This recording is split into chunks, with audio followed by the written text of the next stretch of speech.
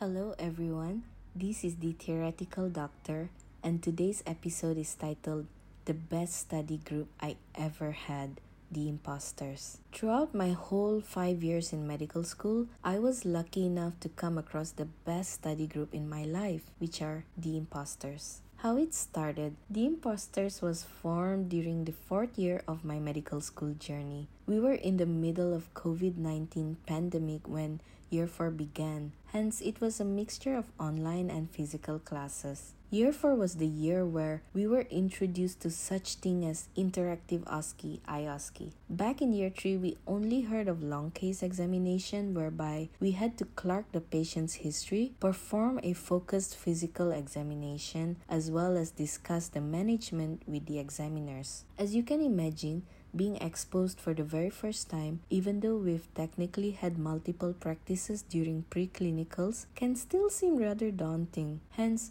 a dear friend from the Impostors, Salashini, reached out to me to just run through quickly on what is needed for the exam, and I agreed. From there, she roped in 3 more members. So the Impostors consisted of 5 members, 4 girls, and 1 guy. Every time during our end posting examination, we would all come together on Google Meet to discuss the common topics or targeted topics. Our usual meeting time would be around 7 to 7:30 p.m. and last till around 9 to 10 p.m.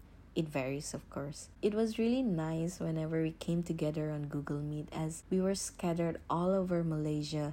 Some were in Kuala Lumpur, Johor Bahru, Selangor, and Kedah. Our end posting exam usually consists of single best answers (SBAs), interactive OSCEs, IOSCEs, and digital OSCEs or modified essay questions. A few minutes before the exam begins, we would all go on a conference call on WhatsApp. For SBAs, we would set aside around 15 to 30 minutes to answer on our own, followed by a group discussion before the timer is up. Similarly, for modified essay questions or DOSCEs, each of us would be handling a question each and answering what we know, followed by sending the answers in the group chat. Well, it was efficient and saved our time as we usually will be rushing to complete our task. During IOSCEs, it used to be a one-on-one session on Google Meet or Zoom. Yes, we had to switch on our cameras. I remembered we would be on another Zoom or Google Meet and the person going for the exam would share their tab or screen, and half the screen on the other end would be on WhatsApp and the other half would be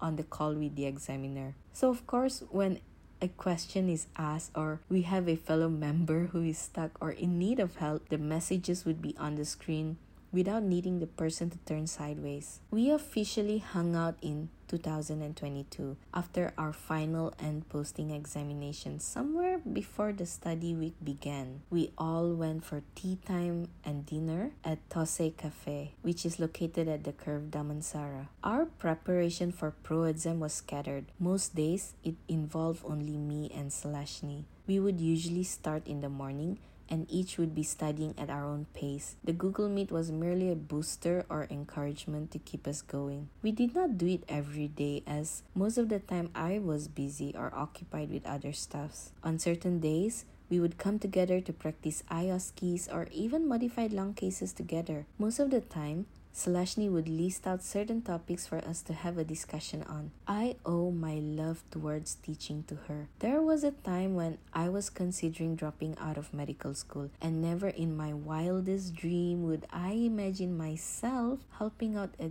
dear friend for the examination. In between the theory examination and the practical examination, we all came together at Salashni's, Bavitra's, Angela's, and Umu's place of residence at Titiwangsa. 2 nights before our graduation or convocation ceremony, which happened to be the day of our graduation rehearsal, we all went for dinner together at Beetle Leaf Kuala Lumpur, which was an impromptu one. And then 2 nights after our graduation or convocation ceremony, Salashni's parents treated us to a lovely and amazing dinner at Namaste, India. Her parents are one of the loveliest people I've ever met, and I caught a glimpse of how this lovely person was brought up by her parents and how she turned out to be gracious. Fireworks.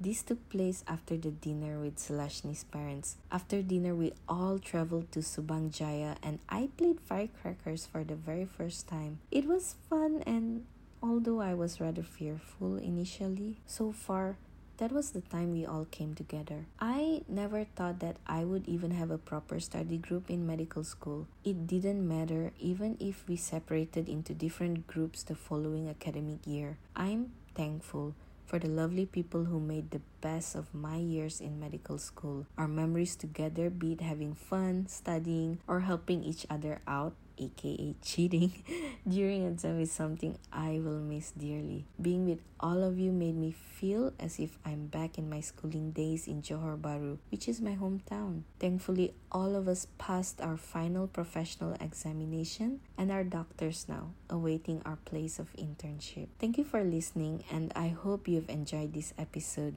I would appreciate it if you could follow my podcast and YouTube channel, The Theoretical Doctor. Do stay tuned for the following episodes, which will be posted every Tuesdays and Fridays. Till then, take care, and I hope you have a blessed day.